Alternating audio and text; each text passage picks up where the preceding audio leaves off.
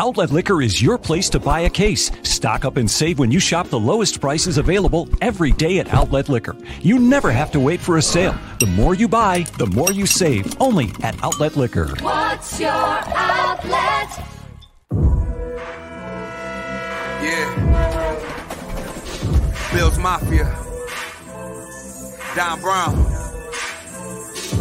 Yeah. It's the Mafia, you know I'm rocking with the Bills. It's the Mafia, you know I'm rocking with the Bills. It's the Mafia, I'm with the Buffalo Bills. It's the Mafia, you know I'm rocking with the Bills. Hey, who you reppin', what's your team? Who you reppin', what's your team? You know I'm reppin' for my team. I got that talent on my team. Micah Hyde, Jordan Poyer, can you catch it? Can you? Trade day is like a mask, do not catch it.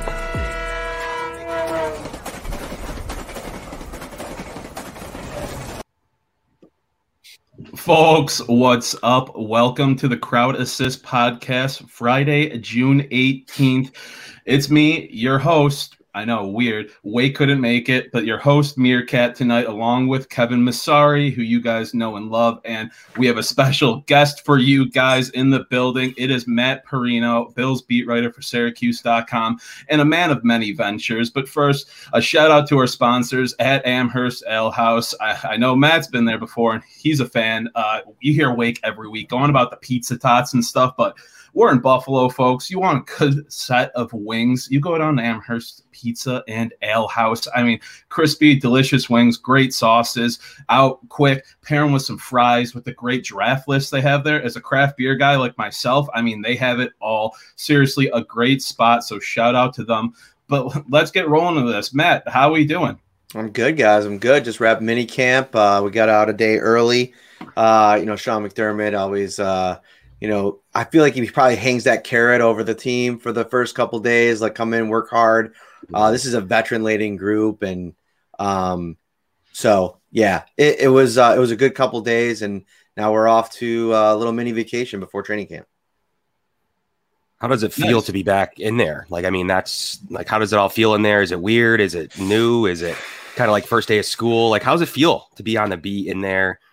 I mean, to be honest with you, it's very similar. The only thing different, like this last month, has been not having to wear a mask. But really, we're standing in basically the same area we were last year. We're not in the building. We're able to kind of get to the parking lot, go into onto the practice field, and kind of roam that far sideline. We over OTAs and minicamp, we did get to go to the other sideline too, which was nice. But it's tough, man. Like visuals are not as good when we're on the practice field. Like when we were in the stadium, it's great because you can kind of move anywhere you want around the stadium, and kind of, the videos and pictures are better there too. But man, it's great. I mean, after what happened last year, just, being around football is great. Yeah. So, just being back around it and everything, being right up in the thick of it. What are some of your biggest takeaways you've seen so far from the team? Things that are, might be really standing out to you. I think the first and foremost, consistently from the start of rookie camp through Wednesday's practice, I've been impressed with how ready Gregory Rousseau has looked. And I think if you go back to draft time and when Brandon Beane was talking about what they were thinking when they drafted him, a lot of us were asking, all right, is this a long-term play? Is this something where, one of the big knocks on him is he took a year off of football, so it's going to take some time to get back up to speed, had 1 year of really solid production at the college level. Is he going to come in here and be an instant impact? Now, listen, the last month plus has been no pad, so there's only so much you could take from this. But I like what I've heard from not only his teammates, but the coaches, Leslie Frazier talking about, getting in the meeting rooms with him, installing stuff, and him taking it right out to the practice field and applying it. He's made some flash plays, as has Boogie Basham. I think both of them have been equally impressive from that perspective. But Greg Rousseau is that first-round draft pick, and I just keep thinking about, like, the upside of his draft profile, right? If that hits at pick 30, whether it be sometime this season or even as early as next season, what a home run pick at 30 for a need, no doubt about it, on this team was edge rusher, and they were able to double dip. I think that's my first takeaway because there's so many questions around Rousseau and his potential impact in year one. Yeah, triple dip, really, right? Because you have AJ Epinesa there, their first pick last year. Mm-hmm. I mean, I'm pretty vocal about how they've spent assets at this position between money, draft picks. I mean, you're talking about 3 high picks there. I mean, that's not even including going back to Ed Oliver. I mean, you spent a lot of money on Butler and Jefferson. Hughes still has his contract. Addison. I mean, you've spent some assets and some money there. I mean, do you think they'll get the most out of it now? I mean, you have 3 young assets. AJ Epinesa, we saw the pick and the fight that ensued from that interception. How's AJ Epinesa looking? I mean, he's someone that's really intriguing to me so far in 2021. I thought Epinesa really finished strong last year. So I guess maybe the impressive nature of his camp and OTAs hasn't stood out as much to me because it's been a carryover, but he's another guy that's been making plays consistently throughout this process. One of the first things that stood out about him from the jump was, I think I've seen some people talking about his size. I think his size is right in the wheelhouse of where they want it to be. He looks quicker, faster, more agile. I can't get into too much where he's played, but I thought early on that they really envisioned him as that, edge rusher, flip him inside, have him rush from the interior as well. I'm not so sure if that's going to be the case for him moving forward because his athleticism has been really, really good. I think that he can be a consistent playmaker on the outside. And I think in a lot of ways, Boogie and Greg Rousseau, probably more so Boogie, are more, apt to do that, play that role at this point. And now with Star back in the mix, I think you throw in Harry, you throw in Vernon Butler, the numbers inside are a lot better that I don't think that you are going to be forced to do that as much unless a guy really excels in that department. And I just think with the size trimming down a little bit, I don't think Epinesa as much as a force on the inside as people were expecting him to be when they drafted him at close to 280. But I like him. I like his upside this year. I think consistently because Jerry and Mario weren't there for a while. I think you can make an argument that the guy that's looked the best on that defensive line throughout this whole spring process has been AJ Epinesa. That's insane. That's crazy to see. And then it's a good problem for the Bills to look at with the quality talent that they have. Is there any worries about the vets, though? I mean, they like Daryl Johnson a lot on special teams. Is there a worry there at the vets? I mean, you got to start thinking about it with the roster crunch. What's your opinion on Addison or Hughes? Is there something to worry about if you're either or? Could we see a typical August trade? I mean, what are you thinking when it comes to the depth at the DN position?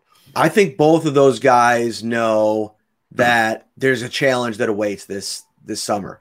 I think that Jerry Hughes is pretty stable in terms of what he brings from a leadership perspective as well. Addison does too, but I just think Addison's a little bit older. The production wasn't necessarily there last year, but I think they still have high hopes for them. I think that they're going to count on this practice squad ability to maybe hide a guy. I think that you could put Daryl Johnson there and use him as kind of a call-up type of player. Maybe another team wants to try to pluck a guy like that, but I think that you can do it. And then I think you can make an argument and keep – the problem's going to be the wild card in all this is Efe Obada, because if he's good enough to make the roster, then I think you have to make a decision on either one of these rookies – maybe in Rousseau and Basham, maybe they're not ready. But I mean, at first and second round pick, you need those guys on the roster. So I don't think that that's really even a possibility. And that takes you to, in my opinion, Addison. I almost feel like the way this sets up is Obada versus Addison. And if Addison comes and shows out this summer, then I think that you try and take your chance on Obada, the Christian Wade connection, maybe trying to keep him on the practice squad and have some depth at the position. It worked well last year. I mean, they kept Dane Jackson there for most of the beginning of the season and some other notable players that, until Jake Kumaro weren't plucked. So that's what happens when you put together a roster like this. But I think it comes down to, Eric Washington. This is a big year for him. Underperformed last year. You mentioned the money that's, invested on this defensive line and the assets. Production is going to be important this year. And I think getting Star back is great. And I think that Ed in year 3 motivated is great. But everywhere you look, guys have to be producing. And it's going to fall on Washington a little bit if they're not. No, definitely. And then just on the other side of the ball, talking about the offense throughout camp and stuff so far, how do you see this quarterback room behind Josh Allen obviously shaking out? I mean, you have the bromance between Allen and Webb. You have Mitchell Trubisky, who's a guy you bring in, you know, a big name to be that backup quarterback. And then Fromm, who, you know, was their emergency guy last year, still a decent pick in him, with maybe has the talent there, but how do you see this playing out? Are they going to just go one backup and an emergency guy again this year, or with, you know, COVID stuff loosening up, maybe just two regular backups? How do you think this quarterback room's playing out based on what you've seen from camp so far? Yeah. Webb's definitely going to be the practice squad guy. I think he likes that role. I think he's trained. I put out a story earlier this offseason on him, and he's kind of preparing for that next stage when he, you know, transitions into coaching, and he loves this situation for himself because he gets to work with a really talented coaching staff and then all the talent at the starting quarterback position. They brought in Mitch to be the starter. So unless he goes out and just blows it up in the preseason and somebody's offering a significant, you know, draft capital to trade for him, you know, in the preseason before the season, maybe a quarterback injury or something happens, I wouldn't put that past Brandon Beane pulling the trigger on that, especially if Jake Fromm's in a place where you can rely on him to be the backup. I mean, Matt Barkley's still out there, so who knows what could happen in that department. You know, this was Brandon Beane called this a reset for Mitch Trubisky, but he didn't say how long that reset button was going to be. As a matter of fact, he was really upfront about the fact that this is for a good time, not a long time when it comes to Mitch Trubisky. So this could be a situation where he just comes in here, gets to pick everybody's brain, watch Josh Allen a little bit, and then he's on to the next. I think that they would like to probably go into the season with him just in case anything happens to Josh Allen. But I've liked a little bit of what I've seen from Jake Fromm. If you're asking me right now if I think he's ready to be the backup for this team, I'd say emphatically no. And I think that the stuff off the field with him right after the draft last year probably is enough to scare some teams away from trying to pry him away from the Bills. And especially from a, you know, just talent perspective, unless he blows up in the preseason as well, we just haven't seen enough from him yet. So I think they're in a good position that no matter how this thing goes, they can kind of, you know, do what they want behind Allen.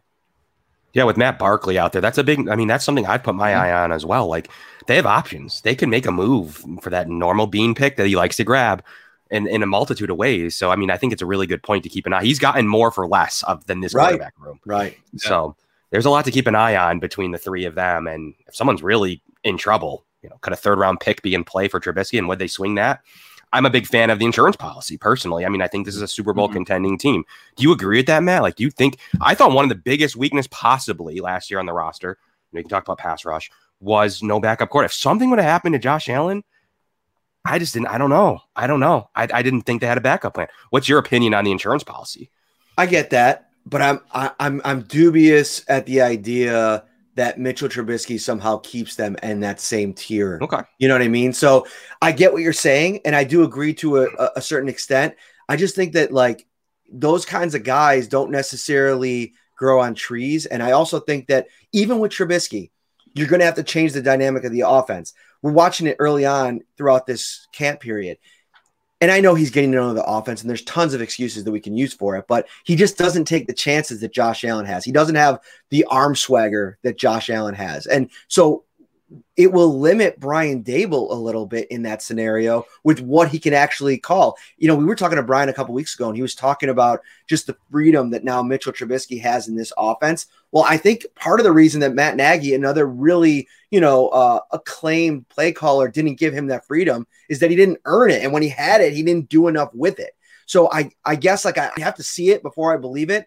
But if you're asking me, are they better situated to right the ship on a short-term basis with Trubisky than Barkley? Of course. And I think you can make an argument that Trubisky, with what he's done in this league already, is the best backup quarterback in this league at this point.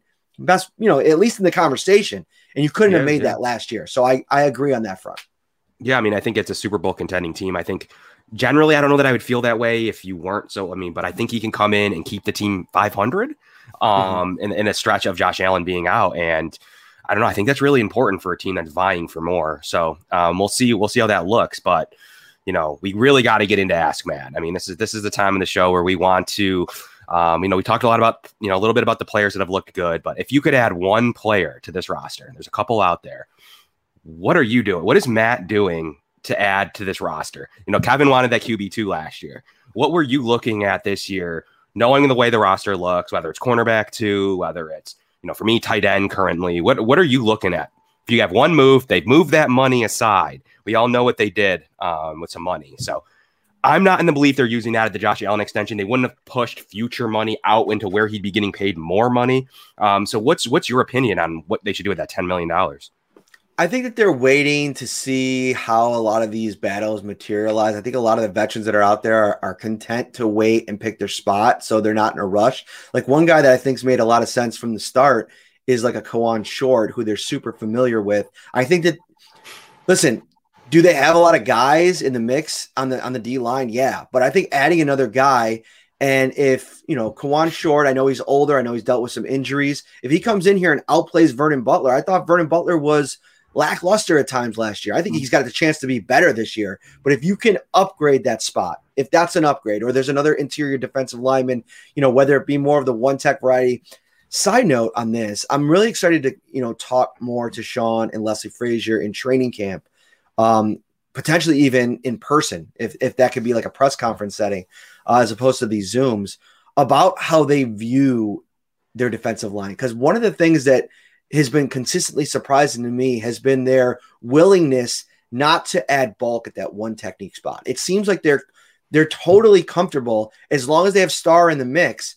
And even when they didn't have Star in the mix last year, I mean, not adding the kind of size that you traditionally and typically need to kind of eat those double teams. And so, that would be where I kind of go with what I think that they should add is a big, space easy eating true one technique, but they've balked at that over the course of the last year plus. And so I don't think that that's necessarily in the cards, but I think adding to the competition there, I'm out on CB2 just from the perspective of, if you bring in a Richard Sherman or if you bring in a Steven Nelson, where does that put Dane Jackson?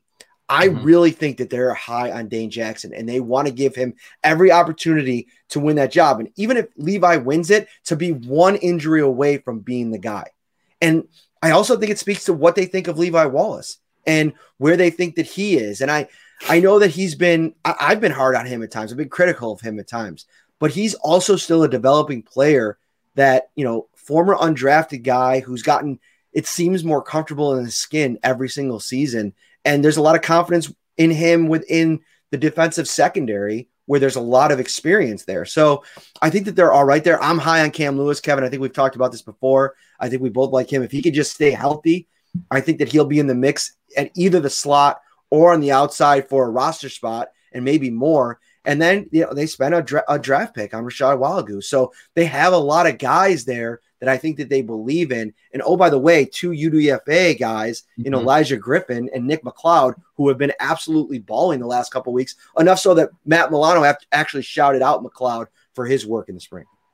Yeah, there's a lot of talent on that cornerback room that a lot of people aren't talking about.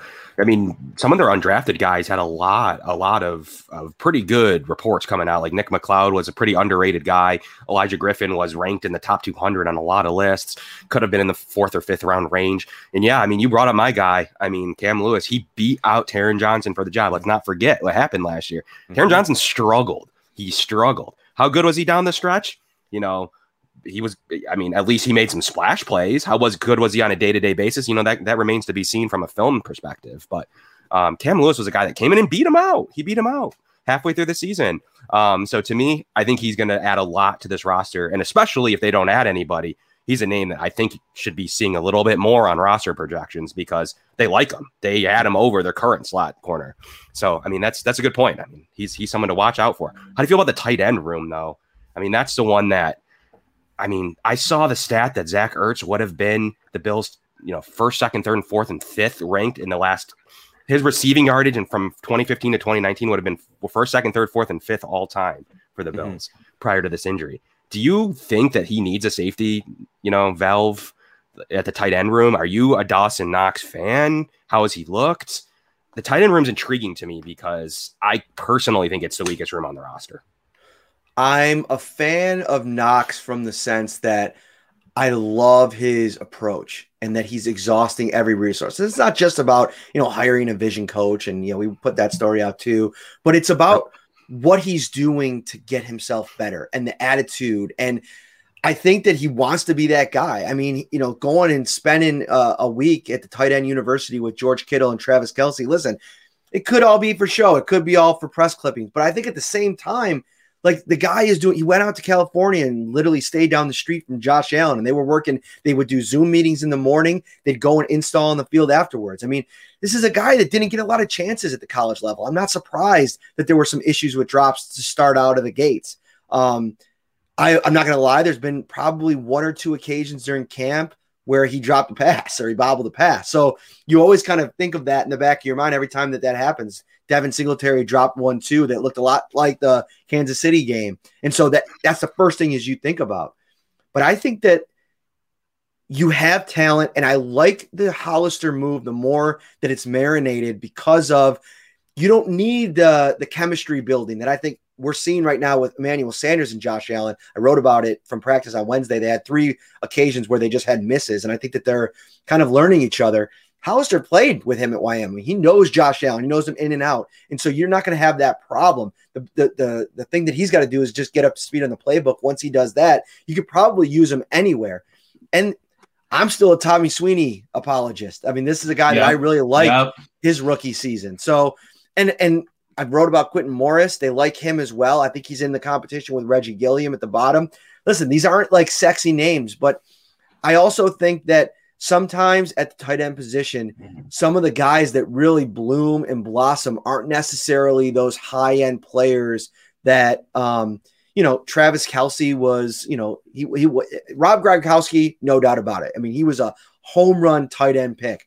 Zach Ertz has had great production in this league, but he's coming off of an injury. He's past 30. He's going to come to an offense that utilizes the wide receiver position probably more than anybody in the NFL. And those are just all things where if you're going to pay a guy $8+ million and have to give up draft capital to get him, is it worth it? Maybe it is. I'm not necessarily poo-pooing the idea. I just think that there's enough in the tight end room, if I'm Brandon Beane, to give them another shot in 2021. Yeah, and I like how you brought up Sweeney too. I mean, missing last year, that was rough for him, but that's just a guy, I mean, I love his hands. He's a surefire guy, kind of, like Hollister, just not super flashy guys, but if Knox can do enough as that tight end one, then that's good depth right there. Those are, guys you can rely on to catch a ball. But moving on to our final topic, just a look at the AFC this year, contenders outside of Buffalo, outside of Kansas City, of course. I mean, do you see anyone in the AFC East maybe looming? A Patriots putting it all together, the Dolphins, if Tua can do it, or somewhere else around the AFC? Who are you seeing as, the Bills and KC's biggest threat? Probably the Browns come to mind, I would say, depending on what they get out of Baker Mayfield. I like what they've done roster construction-wise. I think that they got a guy in Mike Newsome who I think the Bills probably would have loved if he had fallen there because, Brandon spoke about it at the draft. The problem with cornerback is a lot of times you got to either trade up to get one or you got to overdraft a guy. So like, Tyson Campbell, who went after that pick, and Asante Samuel Jr., at that point would have been a reach. And sometimes you got to do that to get a cornerback.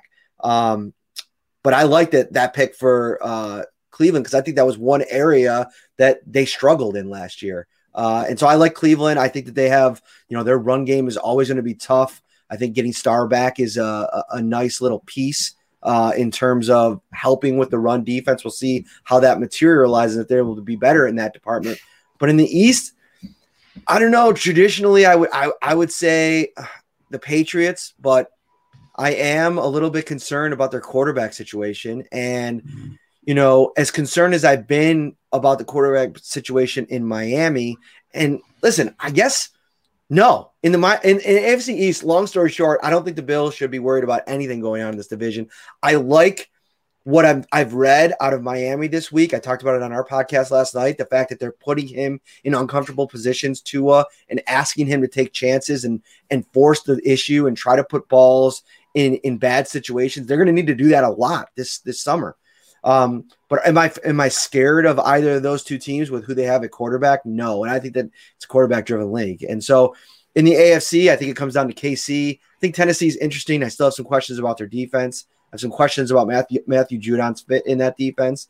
We'll see how that materializes as well. But like you said earlier, I mean, the Bills are a Super Bowl contender. The only team that I think I put in their tier at this point is the Kansas City Chiefs. And I'd probably have it be a Chiefs 1A, Bills 1B until you got to be the man, you got to beat the man. And they didn't beat the man last year. Matt, we got to ask you real quick before you take off. How about Thad Brown's tweet just now? Bills are planning a new open air stadium for 2025. They may play away from the stadium in 2024.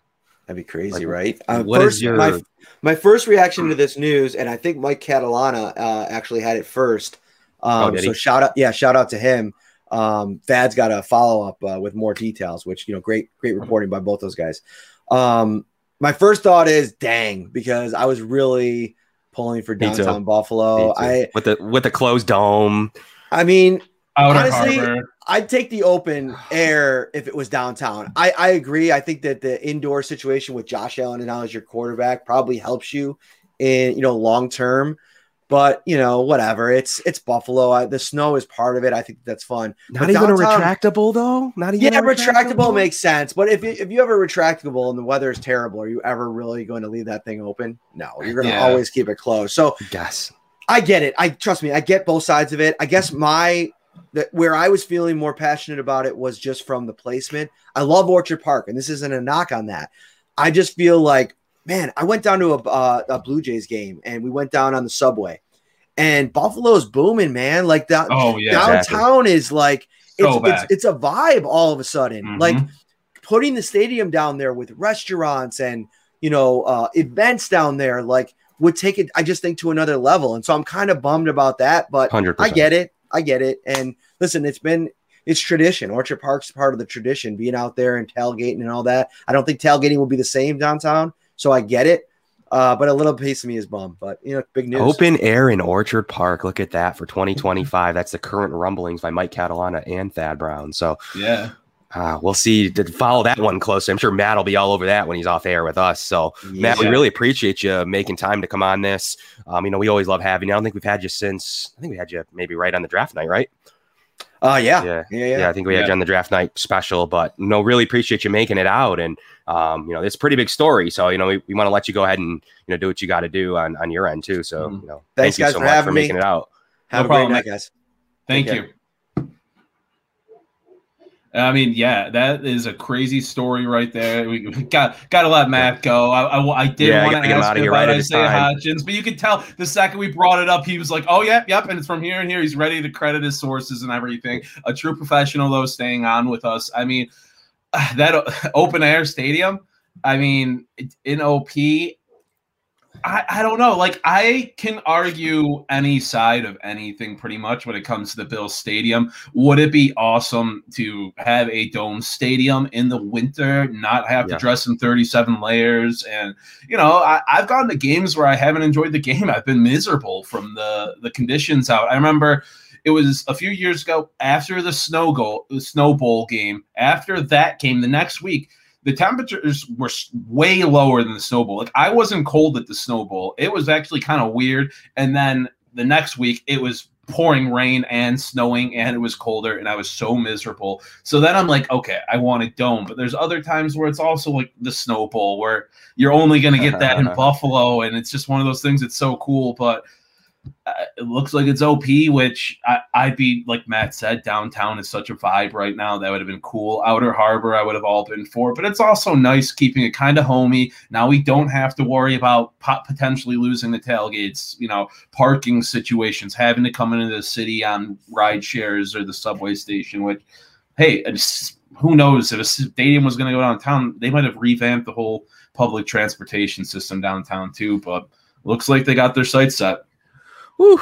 Well, we got a lot of work to do on our end to go back and see if we can grab anything on this, see if we have anybody in the real estate market, or see if we, we're kind of hooked up here. So we'll see if anyone on the team can gather more information. I'm sure Matt's already doing that. Appreciate him for staying on the show for, that's pretty big news. I would have understood if he had to head out. But really action-packed Crowd Assist Pod for being, June 18th. Really glad to be out on this thing. Glad to have you hosting, man. Welcome to the hosting world. Yeah, right. I'm a bit nervous. Not like I really did much other than the intro, and not like I'm not co-hosting, DDZ and stuff all the time. But it's just weird when you're like leading things in, kind of whatever. And yeah. Shout out to you for helping lead me along the way, and a shout out to another one of our sponsors, Outlet Liquor. They are the place to get a case. I mean, it's incredible. We got a couple of Joes coming out soon. A video series with 2 of the best Joes at Trainwreck, highlighting different, liquors and stuff. All of this, all available at Outlet Liquor. And, I got to try that Ghost Tequila the other day. I am making it a point to get to Outlet Liquor tomorrow to enjoy my weekend with some of this Ghost Tequila. I mean, any liquor store, it could be like Outlet Liquor where they have tons of variety and choices and the best prices around. But the real difference is the people there. They're amazing people, amazing prices, amazing product. Go to Outlet Liquor. It's your place to get a case. We love them. Any parting words, Kevin? No, I mean, that's some pretty big news. I'm going to have to go wrap my head around for a couple hours to see how I feel about that. Because off the bat, I am not an open air OP guy. I'll take one or the other, but I'm not an open air combo with the OP. So I'm really interested to read a little bit more about this and see what happens. And you know what I'm not a fan of? 2024 away from Orchard Park. Where would they play? I mean... Cleveland, Toronto. Oh my God. No, I don't like that. Put them in UB Stadium. Like, I don't care capacity. I mean, if you have to, you keep them in Buffalo. Like, do not let them play other places. I know we're adopting the Blue Jays, and that's cool because we're getting them. Sorry, Toronto, but I don't want another city adopting the Bills. I'm sorry. Oh, lots to think about with this stories out there. So we're going to go back and do our work. But from the show sponsors, Outlet Liquor, Amherst Ale House, really great show to be on here. Missed Wake today, but I think we did a pretty good job holding it down. Yeah, I think we did an okay job. And, this train never stops, folks. Yeah. Bills Mafia. Don Brown. Yeah. It's the Mafia, I'm rocking with the Bills. It's the Mafia, I'm rocking with the Bills. It's the Mafia, I'm with the Buffalo Bills. It's the Mafia, I'm rocking with the Bills. Hey, who you reppin'? What's your team? Who you reppin'? What's your team? I'm reppin' for my team. I got that Allen on my team. Micah Hyde, Jordan Poyer, can you catch it? Trade day is like a mask, you not catching.